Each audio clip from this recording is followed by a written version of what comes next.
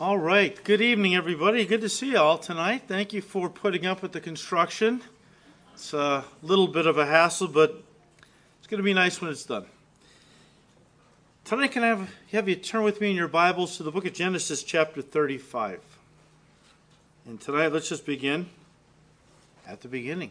Verse 1.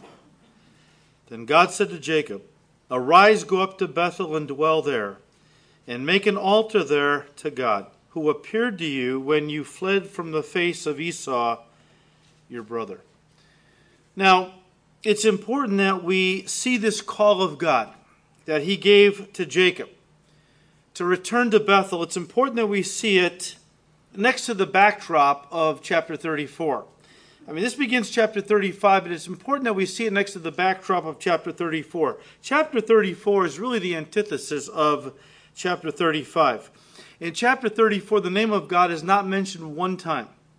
In chapter 35, it's mentioned directly and indirectly 22 times. But in chapter 34, we don't hear God's name mentioned at all. In fact, this chapter 34, is full of the flesh, really. It's full of lust, rape, deceit, revenge, murder, etc. Chapter 34 records one of the most disgusting, degenerate, overtly wicked examples of family dysfunction and depravity that we see really anywhere in the Bible. And yet chapter 35 opens up with God calling Jacob and, of course, his family back to Bethel, back to the place of fellowship and communion with him. Genesis 34 is a chapter that focuses on the flesh of man. Genesis 35 focuses on the grace of God. The grace of God that says no matter what you've done, no matter how you've lived, I want to forgive you, and I want you to come and fellowship with me. The underlying theme, guys, of this chapter is it's never too late to go home. So in that regard, it applies to all of us. We've all wandered. We've all gotten away from God at times. And this chapter is a great chapter where God is beckoning us all to come. If he would beckon Jacob and this family to come back to him, there's hope for all of us, okay? And again, the theme of this chapter is it's never too late to go home. It's never too late to get back to Bethel, back to the place where you first met God. Jesus put it this way in Revelation chapter 2. He said, "You've left your first love. Remember from whence you have fallen. Turn around. Come back to me." That's always the heart of God. Remember that as Genesis 35 opens up, 30 years have now passed since Jacob first had a dream at Bethel, when he was running from Esau, his brother, running to his uncle Laban's house in Mesopotamia. At that time, he covered 40 miles the first day. That's a lot of miles to cover on foot the first day, which indicates he was running. He was afraid. He was afraid Esau was going to be coming behind him at any moment to kill him. So he makes 40 miles the first day, is exhausted. He lays down, grabs a rock for a pillow, and there he has a dream. God revealed himself to Jacob in that place. He saw a ladder that extended from earth to heaven and angels ascending and descending on this ladder. Of course, later on, Jesus would interpret that and tell us that in John's gospel that he is that ladder. He's the one who's bridged the gap between heaven and earth. It made it possible it made it possible for man to someday ascend to God on a ladder that Jesus created through his own cross, of course. But this revelation, this dream caused Jacob to name the place Bethel, which means house of God.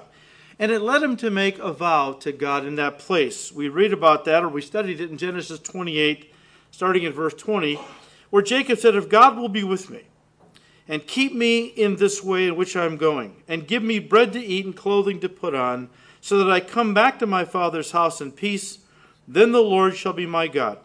And this stone which I have set as a pillar shall be God's house. And of all that you give me, I will surely give a tenth to you." Now, this vow was followed by a 20-year sojourn in Mesopotamia as Jacob was working for his uncle Laban. At the end of that time, God reminded Jacob of his vow. And he told him it was time to return back to the land of his fathers, back to Canaan. We see that in chapter 31, verse 3. Jacob, however, as we studied this, Jacob, however, doesn't obey God immediately, but spends the next 8 to 10 years in Sukkoth, which is outside the promised land. And when he finally does cross over into Canaan, instead of going directly to Bethel, as God had told him so many years earlier, he settles about 20 miles away on the outskirts of a very prosperous city known as Shechem. Now that becomes the backdrop or the background for chapter 34. A chapter, guys, of disasters we studied last time, all because Jacob offered God partial obedience instead of full surrender and faithfulness. Someone would say, yeah, but he was close. He was close to Bethel. Doesn't that count for something? Okay. I think a lot of Christians kind of have that idea that if they get close to full commitment, isn't God happy with that? I mean, they offer God 90% commitment and obedience and feel that God should be happy with that. It's good enough, isn't it? Well, let me just ask you this. Try applying that to the commitment your spouse shows you in marriage. Honey, I'm faithful to you 90% of the time. I mean, isn't that good enough? Obviously not. And yet we come to Jesus with that same mentality. Well, Lord, I'm pretty committed. I mean, I'm pretty faithful. And God is saying, I want all of you. I'm jealous for you. I made a commitment to you. I'm betrothed to you. And I deserve to have all of you because I've given you all of me. I'm holding nothing back. Okay? When I entered into this commitment to you, when you gave your heart to me, I gave you everything. In fact, I applied my death, my blood to your account. And I want everything from you. I don't want a half-hearted commitment.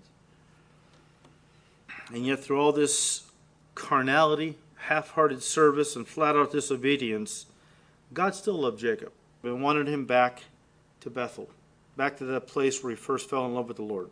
Verse 1 once again, then God said to Jacob, arise, go up to Bethel and dwell there, and make an altar there to God, who appeared to you when you fled from the face of Esau, your brother.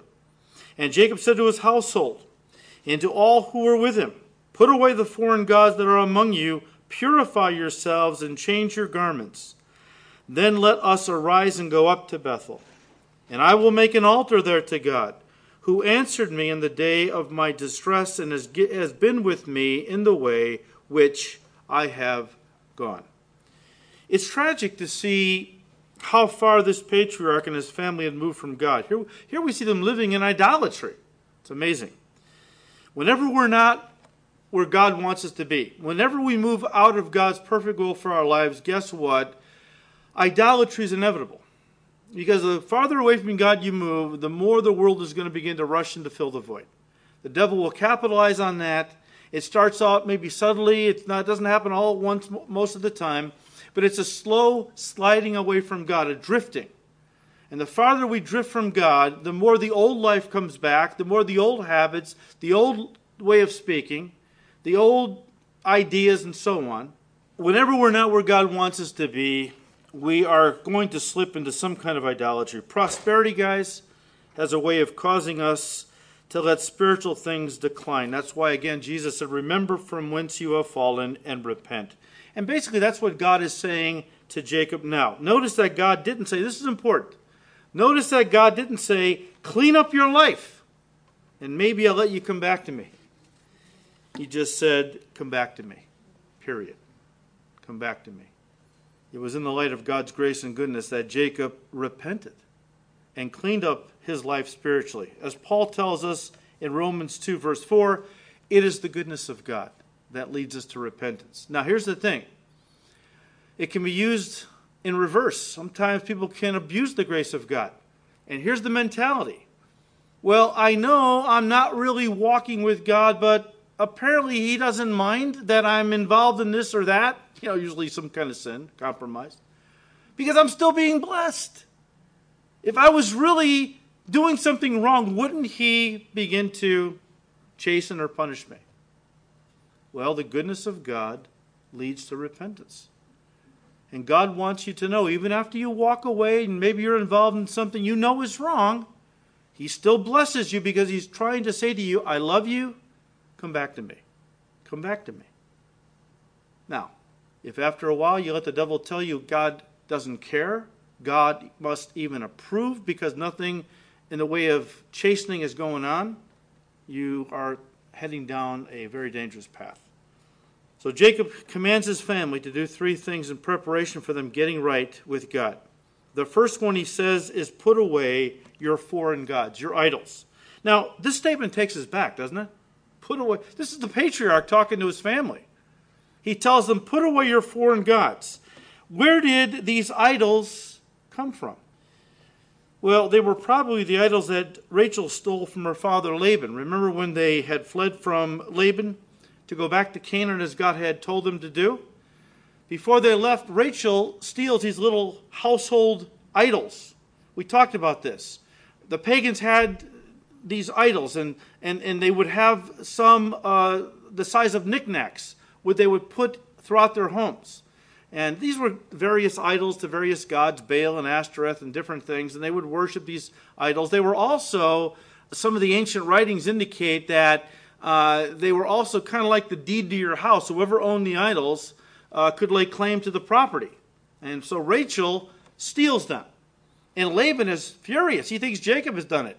And as they have fled in the night to get away from Laban, get back to Canaan, at 3 days later, Laban finds out they've gone.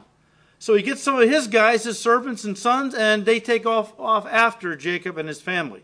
They catch him a week later. And Laban is furious, and puts on this big act like he's just mortified that Jacob didn't let him throw a big party. What did you do? I would have kissed my grandkids. I would have thrown you a going away party. Yeah, right, okay. But at one point he says, look, even if you had to go, why did you steal my idols? And Jacob said, look, I didn't take your idols. Go ahead and search every tent here, and if you find your idols in anyone's tent, that person will be killed. Mesopotamian law said, if anyone stole your household idols or gods, that person could be punished with death. So Jacob says, look, if you find your idols anywhere among us, you can kill that person. Well, he didn't realize that Rachel had the idols. And so he walks into her tent after he searches everybody else's tent and finds it sitting on a saddle of one of the camels, and she's got the idols tucked underneath, and she says, Dad, please, no offense, but I can't get up. I have my period, so just search around me. And he doesn't find anything. But the idea is these idols probably were left from Rachel. Now, she takes them, and the family starts to use them, which is just shocking to me. I would imagine that I would have thought that when Jacob found out what Rachel had done, he would have gotten rid of them, or at least sent them back to Laban.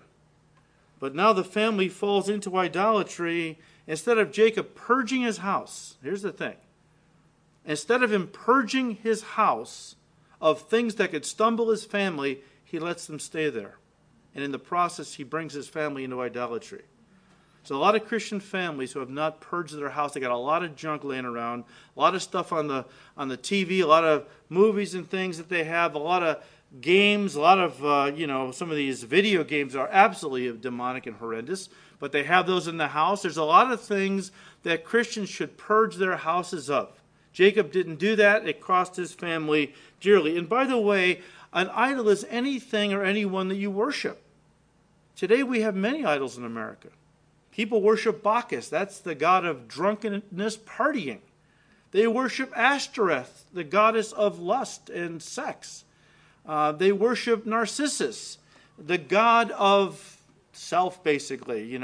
We say a person is narcissistic. They're in love with themselves. Mammon, the god of money. There's a lot of gods in our country that people worship, even people in the church. So we read this and go, well, we're not affected by idols anymore today. Think again. So first of all, put away your foreign gods, your idols. Number 2, purify yourselves, he said to his family. Now, this was done by washing in water as a symbol of cleansing themselves from the filth of the flesh and consecrating themselves to God. In New Testament times, the Jews practiced ritual cleansings for different reasons.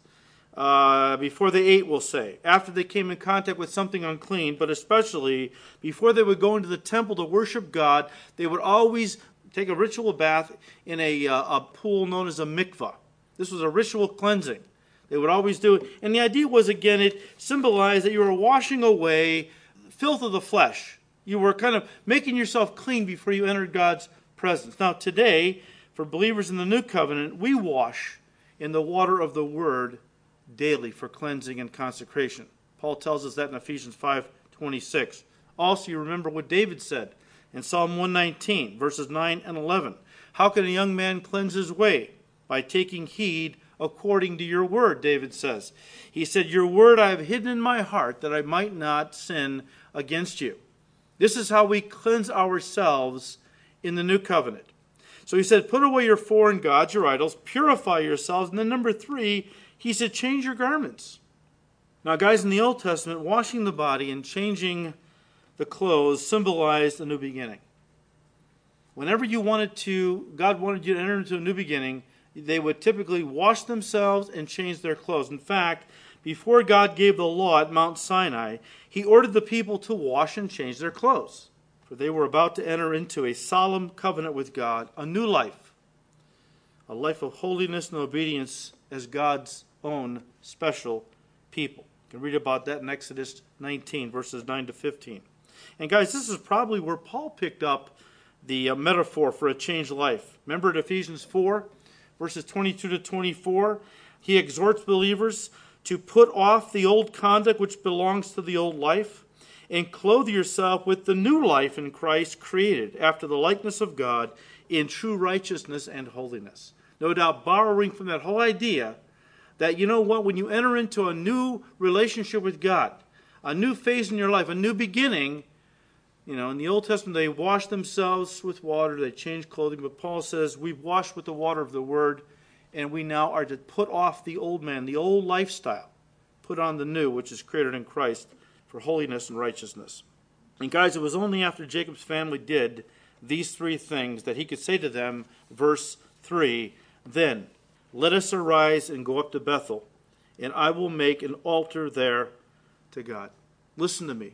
First comes consecration, then comes worship. Not the other way around. First comes consecration, then comes worship. Acceptable worship to God depends on personal holiness. Remember what David said in Psalm 24, verses 3 and 4? He said, who may ascend to the hill of the Lord? Or who may stand in his holy place? What's he talking about? He's talking about ascending Mount Zion to where the tabernacle is. And they did that to worship God. He is basically saying, who may stand in God's presence and worship him? He answers his own question. He said, he who has clean hands and a pure heart, who has not lifted up his soul to an idol, nor sworn deceitfully. He's talking about personal holiness. Okay? I mean, Jesus talked about those who worship God, but their hearts were far from him, and in vain they worship God. God wants us to be people who are holy. And that just simply means set apart from the world, again, to be fully committed and consecrated to him. All right? It's not a whole list of do's and don'ts that some churches present. No, it's just basically separate yourself from the world and present yourself to God as his exclusive treasure and possession to be used by him for his glory. Now, Genesis 35, verse 4. So they gave Jacob all the foreign gods which were in their hands and the earrings. Now, these earrings were used in pagan worship somehow. So they gave Jacob all the earrings which were in their ears, and Jacob hid them under the terebinth tree which was by Shechem. He buried them there. I like what one author had to say. He said the tree in Scripture, of course, speaks of the cross. In other words, the picture is that Jacob left his sin at Calvary, at Calvary's cross. When Jesus died on the cross, not only was the penalty of sin paid for completely, but the power over sin was provided fully. This is an amazing and potent truth. You can leave here tonight and say, Lord, truly, you are good in allowing me to go to Bethel once more. I'm tired of my sin, and I want to make my way free and unencumbered by the junk of the world which entangles me, end quote. So it's never too late to make a fresh start. It's never too late to say, God, I'm tired of living in compromise and carnality. I want to get back to my Bethel, the place where I first met you. And I want to be free of all this junk I've wrapped myself in. And God is saying, that's fine. That's what I've been waiting for. And there's always an open door by God to do that very thing if you want to. Verse 5, and they journeyed, and the terror of God was upon the cities that were all around them, and they did not pursue the sons of Jacob. Remember now in chapter 34, Levi and Simeon had wiped out all the men of Shechem because Shechem, the son of the king, had raped their sister Dinah. And so, it's just a fit of rage. They went ahead and they slaughtered all the men. And in fact, they took the women and children captives as slaves, took all the loot of the city, took everything. And so that would have made them that would have made all the people around them very angry, and where they would want to have gotten even with Jacob and his family. But God put the fear of God upon these people, so that Jacob and his family walked through these areas and none of the enemy went near them. Now here's the thing spiritually.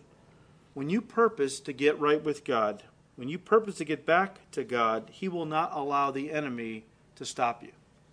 The enemy might try to, make it seem like, what's the point?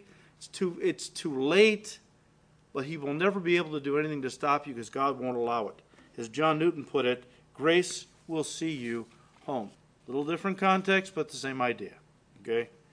Verse 6. So Jacob came to Luz, that is Bethel, which is in the land of Canaan, he and all the people who were with him.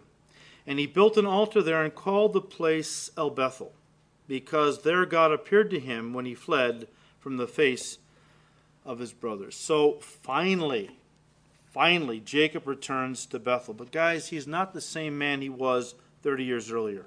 This is demonstrated in the fact that he renames the place. He named it Bethel originally, house of God, and he renames it now to El Bethel, God of the house of God. Now, to me, that is significant, and that demonstrates growth on Jacob's part. Look, all Christians go to the house of God. All Christians go to church, right? A lot of them go for a lot of different reasons. Many today go because they like the music, the fellowship, the pastor, he's cool. Some of us are cool, But they like the pastor, maybe the concerts, the food court. There's a lot of things that draw people to church, and often it's all about how church is going to make them feel or what church is going to do for them. You can always tell Christians who are very immature and carnal because that's the motivation. I heard a very sad story, true story, about one of our Calvary pastors who's been in ministry for 40-some years. And the church was going through some turmoil. I mean, the devil was really attacking, and money had gotten really tight, and so they had to close down their bookstore and coffee shop, and that led to an exodus of many people from the church because they couldn't go to a church without a bookstore and a coffee shop. And I thought, this is where we are in the church today. If we don't have the amenities, many people just don't. It's not about Jesus, really. It's about how church is going to make me feel. The social interaction. Just being able to go and enjoy myself and so on. You can always tell a spirit-filled Christian because they don't care if the church meets, in the back of a boxcar or something. It's all about Jesus. It's all about, they come to church, they don't come to Bethel, they come to El Bethel. They come to the God of the house of God. And this is something that is so desperately needed in modern Christianity, especially in America. We have churches that have thousands and thousands of people. But I'm wondering how many of those people are just coming to the house of God and not really to the God of the house of God. So Jacob is in Bethel, which now is El Bethel.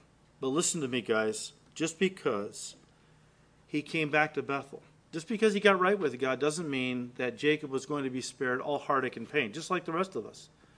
I mean, you can walk away from God for years, and God is always beckoning you to come back.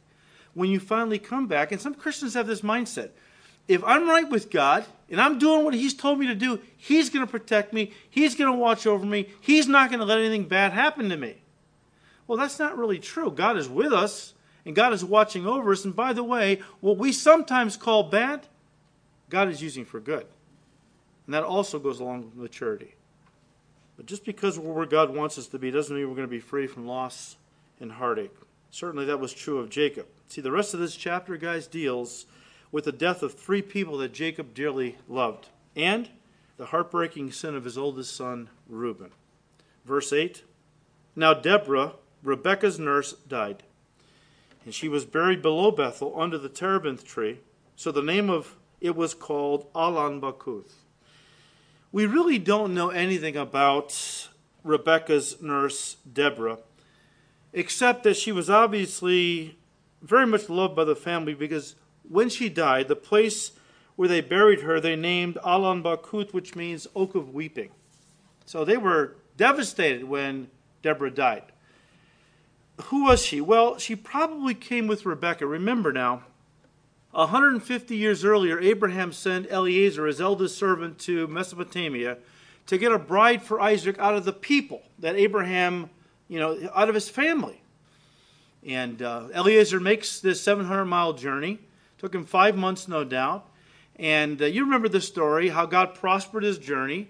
He comes to a well and says, Lord, will you prosper my journey by letting the woman you want Isaac to marry to come out and offer me a drink and offer to water my 10 camels, which was no small thing, by the way.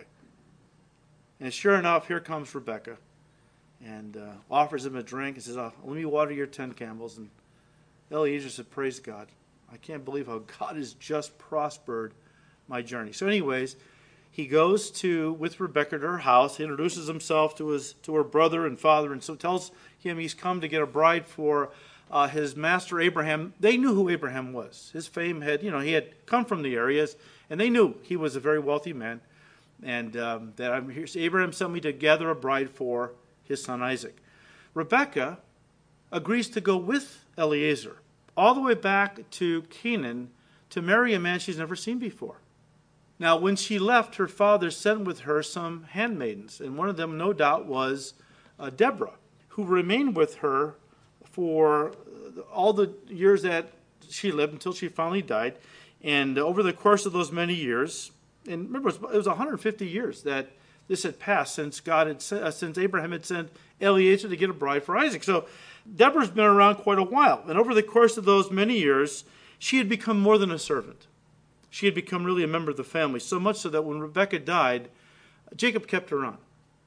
He allowed her to stay living with him. He took care of her until the day she died. But this was to be the first of 3 losses Jacob would endure that together had a profound effect on his spiritual life. We get a glimpse into this from the next verse. Verse 9, Then God appeared to Jacob again when he came from Paddan Aram and blessed him. And God said to him, Your name is Jacob. Your name shall not be called Jacob anymore, but Israel shall be your name. So he called his name Israel. Now you say, well, I'm a little confused. Back in chapter 32, verse 28, didn't God already name him Israel? Yes, he did. But now he reaffirms the name to Jacob because through the deaths of Deborah, Rachel, and then Isaac, his father, Jacob would begin to be transformed into the very embodiment of what that name implied. Listen, 35 years ago, I gave my heart to Jesus. And God pronounced me Christian. That's your name. You're Christian, okay? Did I walk in all that name implied immediately? Some of it. It's taken me 35 years, and believe me, I'm not there yet. It's taken me 35 years. A lot of blessings, a lot of trials, a lot of heartaches to become who I am today, which, again, I'm still a work in progress. Well, when God calls us and names us or gives us the title Christian, we don't immediately become all that implies. That's just the starting point, okay? Same thing with Jacob here. God names him Israel back in chapter 32, but now because of some of the tragedies he's going to suffer, people that he loves that will be taken from him, now he begins to really grow into that name. Verse 11. Also God said to him, I am God Almighty. Be fruitful and multiply. A nation and a company of nations shall proceed from you, and kings shall come from your body. The land which I gave Abraham and Isaac I give to you, and to your descendants after you I give this land. Then God went up from him in the place where he talked with him. So God actually came down and talked with Jacob face to face, and then God zipped it back up into heaven. So Jacob set up a pillar in the place where he talked with him, with the Lord, a pillar of stone, and he poured a drink offering on it, and he poured oil on it. And Jacob called the name of the place where God spoke to him Bethel. Well, again, house of God, but El Bethel was really what he had called it. Now, when God said in verse 11, I am God Almighty, the Hebrew is El Shaddai, which means the all-sufficient one. And what is God saying to Jacob? He's saying, Jacob, have you come to a place where you realize I'm all you really need? All your life you've been kind of, running around like a crazy guy, trying to gain wealth and this and that and so on and so forth. And God says, have you finally come to a place where you recognize that I'm all you need? Remember Solomon? Wisest guy in the world, right? But he didn't act so wise for most of his life. Because he went on this long detour for many, many years where he was trying to find happiness in life in all the wrong places. And you read about what he went through and what he pursued in Ecclesiastes. We talked about he pursued pleasure. And he pursued material things. And he pursued, building things. And he goes through all these things that he thought would bring him happiness, and none of it did. Until the end of his life, he really comes back to God and begins to write at the end of Ecclesiastes to all the young people by saying, look, don't make the mistake that I made. When I was a young guy, my father told me, Solomon, here it is. Love the Lord with all your heart, serve him with a loyal heart and a willing mind, and that's really the end of it. That's all you need to do. You'll be a happy man. Solomon said, I should have listened to my dad. He was pretty wise. He had a relationship with God like I would still love to have. I should have listened to him. But learn from my mistakes, young people. Don't leave God to pursue happiness in all these other places. You won't find it. It's a dead pursuit. He said, you come to God early. You give him your life while you're young. And he will use you all the days of your life for his glory. So, Jacob, I'm all you need. I'm El Shaddai. Now, this is the first time in the Scriptures we read of a drink offering. You see it there in verse 14. Later on in Exodus and Leviticus and then the book of Numbers, we learn that the drink offering was made of wine, poured out on the animal sacrifices as they were being offered to God there on the altar. And the idea was that as soon as it was poured out in the sacrifice, it immediately turned into steam and ascended to God's throne is the idea. It evaporated then, never to be reclaimed and reused again for anything else. It was gone. It was God's and only his. Paul picked up on that and told the Ephesians that that's the way he wanted to live his life. That's what he wanted to be. A drink offering poured out to God. Someone that pours his life out to God and his life ascends to God in the way he worships and serves God, but his life is completely consumed, never to be used for anything else. And that's a good goal for all of us. Verse 16, then they journeyed from Bethel. And when there was but a little distance to go to Ephrath, which is the county that Bethlehem was located in, Rachel labored in childbirth, and she had hard labor. Now it came to pass when she was in hard labor that the midwife said to her, do not fear, you will have this son also. And so it was, as her soul was departing, for she died, that she called his name Ben-Oni. This is quite a scene. This is quite a scene. We read this and, we're familiar with the story, but we don't stop to really think about that these were real people. This was a real circumstance. Rachel, was dying, giving birth to this son. She called him Ben-Oni, but his father called him Benjamin. So Rachel died and was buried on the way to Ephrath, that is Bethlehem. And Jacob set up a pillar on her grave, which is the pillar of Rachel's grave to this day. Then Israel journeyed and pitched his tent beyond the Tower of Eder. Rachel was dying. She knew it. She was probably hemorrhaging. Her midwife tried to comfort her by telling her that she was giving birth to another son. In fact, she named Joseph. I forgot exactly what the name means, but basically, more are coming. Okay? And that was a name given to Joseph in faith, that God was going to give her more sons. Well, he gave her one more, and her midwife tried to comfort her with that knowledge, but it was little consolation to Rachel. And so as she was expiring, she named the child Ben-Oni, which means son of my sorrow. But Jacob, who knew the power firsthand of a name, right? Because his name characterized his whole life. And God renamed him. Jacob means heel catcher, basically scoundrel, deceiver, and so on. Not a very flattering name, but Jacob sure grew into it. It suited him.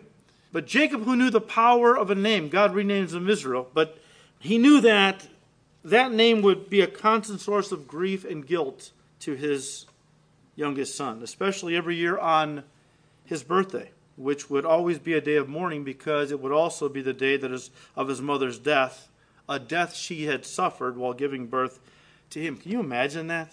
Living with that all your life? And Jacob, therefore, wanting to spare his son a lifetime of pain and condemnation, chose to rename him Benjamin. She called him Ben-Oni, the son of my sorrow. He called him Benjamin, the son of my right hand. And of course, in that culture, since most people were right-handed, as they are even in our culture, the right hand became synonymous with the place of blessing and power and favor. And by renaming him the son of my right hand, Jacob was saying, no, this son has not brought grief into my life because his mother died giving him birth. He is going to bring joy into my life. He is going to be the favored son. I'm going to honor his mother by calling him the son of my right hand. But listen to me. Jacob's sorrow over the loss of Rachel was deep. Very deep. Even when he was on his deathbed, some of the last words he spoke were of his beloved Rachel. In chapter 48, he says, "As for me, when I came from Padanaram, to my sorrow, Rachel died in the land of Canaan on the way." Jacob lived in tears for his wife Rachel for the rest of his life. There are some hurts we just don't ever get over. God gives grace.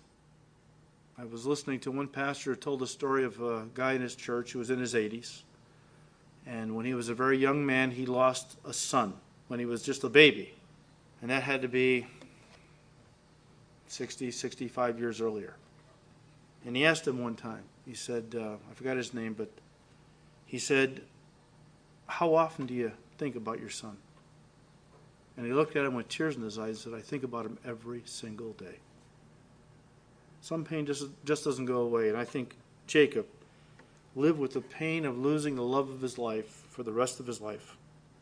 Now here's the question. Why did Jacob leave Bethel? Verse 16. Why did Jacob leave Bethel? It took him so many years to get there. The place where God called him to be. Why did he leave there? I mean, did God tell him to leave? Or did he make this decision on his own? I think it was probably Jacob's decision. A decision that, listen, cost Rachel her life. I mean, for Jacob to take his 100-year-old wife in the third trimester of her pregnancy, I mean, right before she was about to give birth, to take her, stick her on a camel where she would be bounced around as they made their way on this journey, so close to her delivery, seems to have contributed to Rachel's death. And I personally think, guys, that it left Jacob a deeply broken man for allowing his self-will to go his own way and do whatever he wanted attitude to cost Rachel her life. Now, listen, you might be thinking, well, I think you're being a little too hard on Jacob. I mean, you can't be sure that God didn't tell him to leave there and go on this journey. Well, remember that after God renamed Jacob Israel, whenever Jacob was acting in the flesh, the Holy Spirit calls him Jacob. And whenever he is in the Spirit, walking in the Spirit calls him Israel. Look at verse 20 again. And who? Jacob set up a pillar on her grave, which is the pillar of Rachel's grave to this day. I think this might have truly been the thing that broke Jacob more than anything else. I think that Jacob buried more than Rachel in that grave. I think he buried himself. I mean, I think this marks the death and burial of Jacob the man. Again, verse 20, and Jacob set up a pillar on her grave, which is the pillar of Rachel's grave to this day. Then who? Israel journeyed and pitched his tent beyond the tower of Eder. Jacob buried Rachel, but Israel journeyed on. It was Jacob's bad decision that led to Rachel's death, but her death also led to Jacob's death He died to self. Listen, sometimes a person's bad choices impact in a very negative way the people around them that they love. But often God uses to finally bring them to their own point of death, you might say. Death of self, where God finally is able to get a hold of them. You know, we have in our own church a man named Randy. You know him. And Randy has to say it's an interesting testimony would be, it's a powerful testimony, but it's a painful testimony. Randy grew up, and he's told me I could share this story. But Randy grew up in a Christian home. His dad was a very godly pastor in the area, pastored faithfully for many years. His mother, a very godly woman. And Randy grew up, with church people. He had good teaching. He had good examples in his parents. But at one point, when he got into his teen years, he got into drugs and alcohol. And they completely took over his life. I mean, he became the total slave of alcohol and drugs. He said, "Pastor, it got so bad that one day I took a loaded gun, put it to my mother's head, and I told my father, 'You give me money for drugs or I'll kill her.'" He said, what I put my parents through, and yet they loved me, they prayed for me. He said, I'm convinced because of all I put my parents through, I'm the reason my dad died of a heart attack early. My dad, he said, died before I got saved. He just loved me. They prayed for me. I put them through hell, and I'm sure I was used by the devil to take my dad early off this earth. It was the death of Randy's father that broke Randy. It was the bad choices he made that caused so much pain to his parents and no doubt others around him that he loved. It was his bad choices that caused his dad to die prematurely. But it was the very thing that God used to break Randy and bring him to Jesus. He said, I was so involved with drugs and I knew I had to quit. He said, I went through such horrendous withdrawals for 3 weeks. My mother took off work. She stayed by my side, feeding me milkshakes throughout the day just to keep me alive. Finally, I was delivered from the drugs. He said, I wish my father could have seen the day I came to Christ. He said, but I'll see him again. And now he spends most of his day, because he has some medical issues that require him to take nebulizer treatments all day. But while he's taking the treatments in between, he listens to his father's teachings. He's got them all on cassette. He studies the Word of God. And God is using him to touch people. But see, that's just like Jacob. Jacob was self-willed. I don't know what happened. I don't know why he left Bethel. Again, I feel he was in the flesh. I feel it was a decision that he made for whatever reason. Jacob was the kind of guy who was always having to be on the run for something. And I think that his decision to leave Bethel and take Rachel when she was so far along in her pregnancy, I think it contributed to her premature death. And God used it to really break Jacob in a very profound way. Jacob buried Rachel, but Israel went on from there. Someone who was governed or controlled by God. And it says he pitched his what? Tent. Of course, living in that tent spoke of a sojourner, a pilgrim. After Rachel's death, Jacob became a remarkable pilgrim for God. He's not the same man anymore. Verse 22. And it happened when Israel dwelt in that land that Reuben went and lay with Bilhah, his father's concubine, and Israel heard about it. Now the sons of Jacob were 12. The sons of Leah were Reuben, Jacob's firstborn, and Simeon, Levi, Judah, and Issachar, and Zebulun.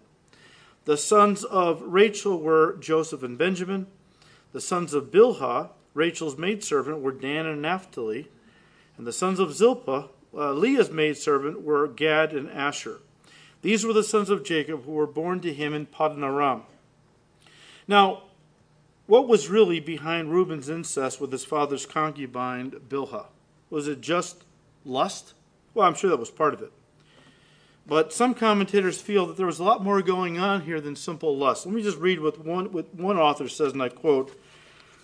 He said, Reuben's sin had its impetus in Jacob's favoring Rachel's children at the expense of the children of Leah, his unloved wife. We have already seen how Jacob's lack of concern for the honor of their sister Dinah fueled their brother's anger and homicidal rampage. Here, Reuben sensed that with Rachel's death, her servant Bilhah would become Jacob's favorite over his mother Leah. So Reuben seduced her to ensure that she could not rival Leah's position. The result of Reuben's liaison with Bilhah was that she was accorded the status of, quote, living widowhood, unquote, just as happened to David's concubines when his son Absalom defiled them, as recorded in 2 Samuel chapter 15 and chapter 16. Now, Reuben's sin, though, involved much more than this. Listen, guys, for a son to take his father's concubine in this manner was really his way of saying he was now usurping or taking over his father's place. All right? That maybe Reuben felt like Jacob's an old guy now, and I don't have to listen to him. In fact, I'm the firstborn. I'm going to usurp now the leadership role. It's all going to be mine. And so, by taking one of Jacob's concubines, Bilhah, lying with her, he defiled her so that, she could never be the favorite. His mother Leah would probably now fill that role. But also he was saying that he was now head of the family. Remember when Absalom declared himself king, and David had to flee Jerusalem. And Absalom led this revolt, right? And David didn't want to bring bloodshed into the city, so he just left quietly with some of his men. And what did Absalom do? He took a tent, put it up on top of the palace roof, and he, one by one, had David's concubines come in, and he lay with each of them, because in that culture it meant now anyone who became king inherited the harem of the previous king. David did when he replaced Saul. And this was Absalom's way of saying, I'm the king now. That's the idea. So Reuben was was operating along those lines, but it didn't work out for him. In fact, 1 Chronicles 5 tells us that, and I'm quoting, for he was the firstborn, but because he defiled his father's couch, his birthright was given to the sons of Joseph, the son of Israel. So Reuben, as the firstborn, lost his birthright because he defiled one of his father's concubines. I'll just say this to you. Jacob doesn't seem to do much about this. Jacob was a pretty placid guy in a lot of ways. But he never forgot this. And at the end of his life, when he is prophesying over each of his sons on his deathbed, we read, in fact, turn to Genesis 49. I'll read it to you. He comes to Reuben and says, verse 3, Reuben, you are my firstborn, my might and the beginning of my strength, the excellency of dignity and the excellency of power, unstable as water. You shall not excel, because you went up to your father's bed. Then you defiled it. He went up to my couch. So Jacob never forgot this, and it wound up causing him to really basically say that Reuben would never excel. Any man that thought the way he did, where he had to defile one of his father's concubines and do this whole thing to get himself into a place of power and so on, Jacob said he'll never excel in this life. Well, verse 27. Then Jacob came to his father Isaac at Mamre. Now, he hasn't seen his father for 30 years. He came to his father Isaac at Mamre, or Kirjath Arba, that is Hebron, where Abraham and Isaac had dwelt.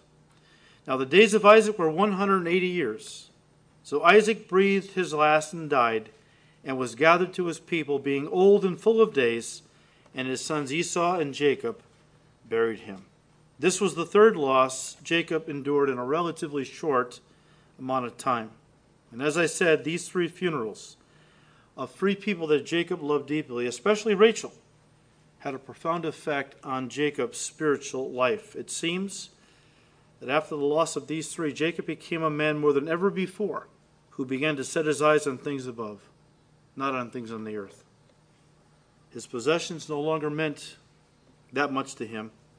And Israel began to focus more on the life to come than he ever had.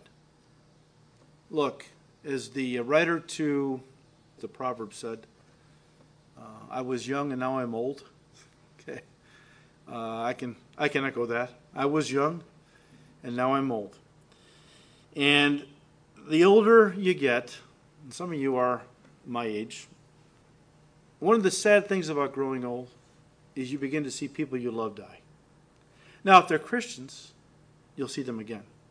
But the older you get, the longer you live, the more you begin to see people you love die.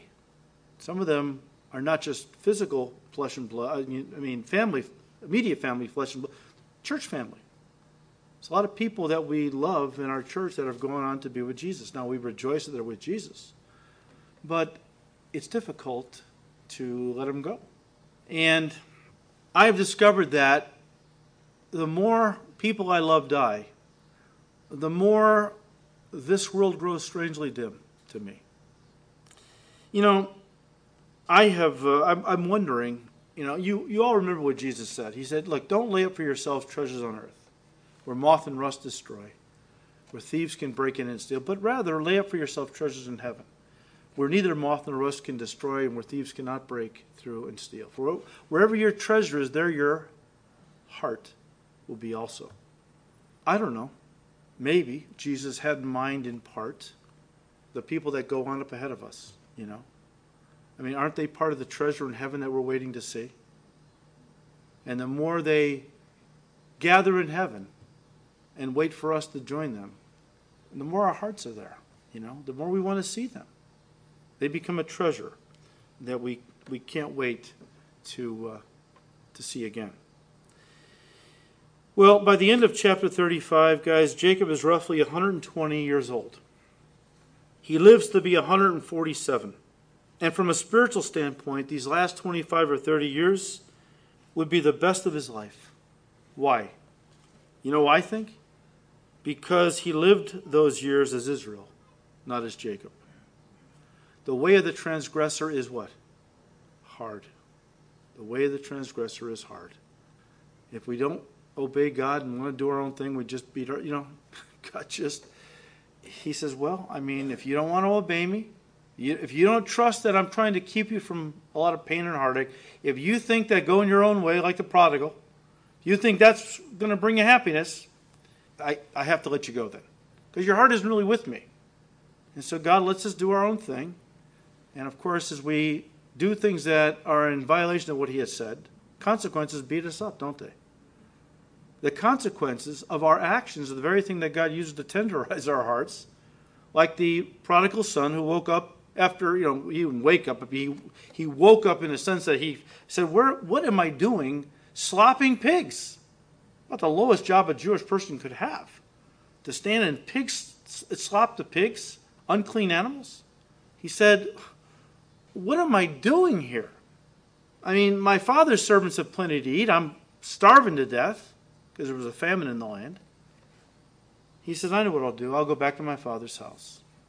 His circumstances, brought about by his own rebellion, tenderized his heart and brought him back to his father, who received him with open arms. Our Heavenly Father will always receive us with open arms, no matter how long we stay away, no matter how much sin we get into. His arms are always open. He's always beckoning us to come back to Bethel. So, God willing, unless Jesus comes and we'll finish this in heaven, but God willing, next week we'll zip through chapter 36, okay? Won't spend a lot of time in that chapter and get into chapter 37, the story of Joseph. Very important figure, not only in this book, but in the Bible. So we'll start looking at the story of Joseph next time. Father, we thank you, Lord, for your amazing grace. We thank you, Lord, that as you have demonstrated to Jacob, in all the years that, Lord, he walked away from you, all the years he lived a self-willed life, all the years he really was running from your perfect will for his life, doing his own thing. Yet, Lord, in all the heartache it brought into his life, yet, Lord, you are always beckoning him to come back to the place where he first met you, the place of his first love, even as you do with all of us, Lord. Father, I don't know who in this room is going through what. You do. I don't know, Lord, if there is somebody here this evening that is running from you. You're chasing them down. They know it. You're hot on their heels. But for whatever reason, they feel like they need to run from you instead of surrender to you. Lord, will you show them? You're not the enemy. You're the one who is trying to chase them down, to grab hold of them, to love them, to take care of them, to watch over them, Lord, just to bless them. Lord, we will never go wrong by surrendering our lives completely to you. And again, you don't want 90% love and commitment. You want 100%. Give us grace to offer you that, Lord. You deserve nothing less. Father, we thank you. We ask you to continue to bless these studies for your glory in Jesus' precious name. Amen.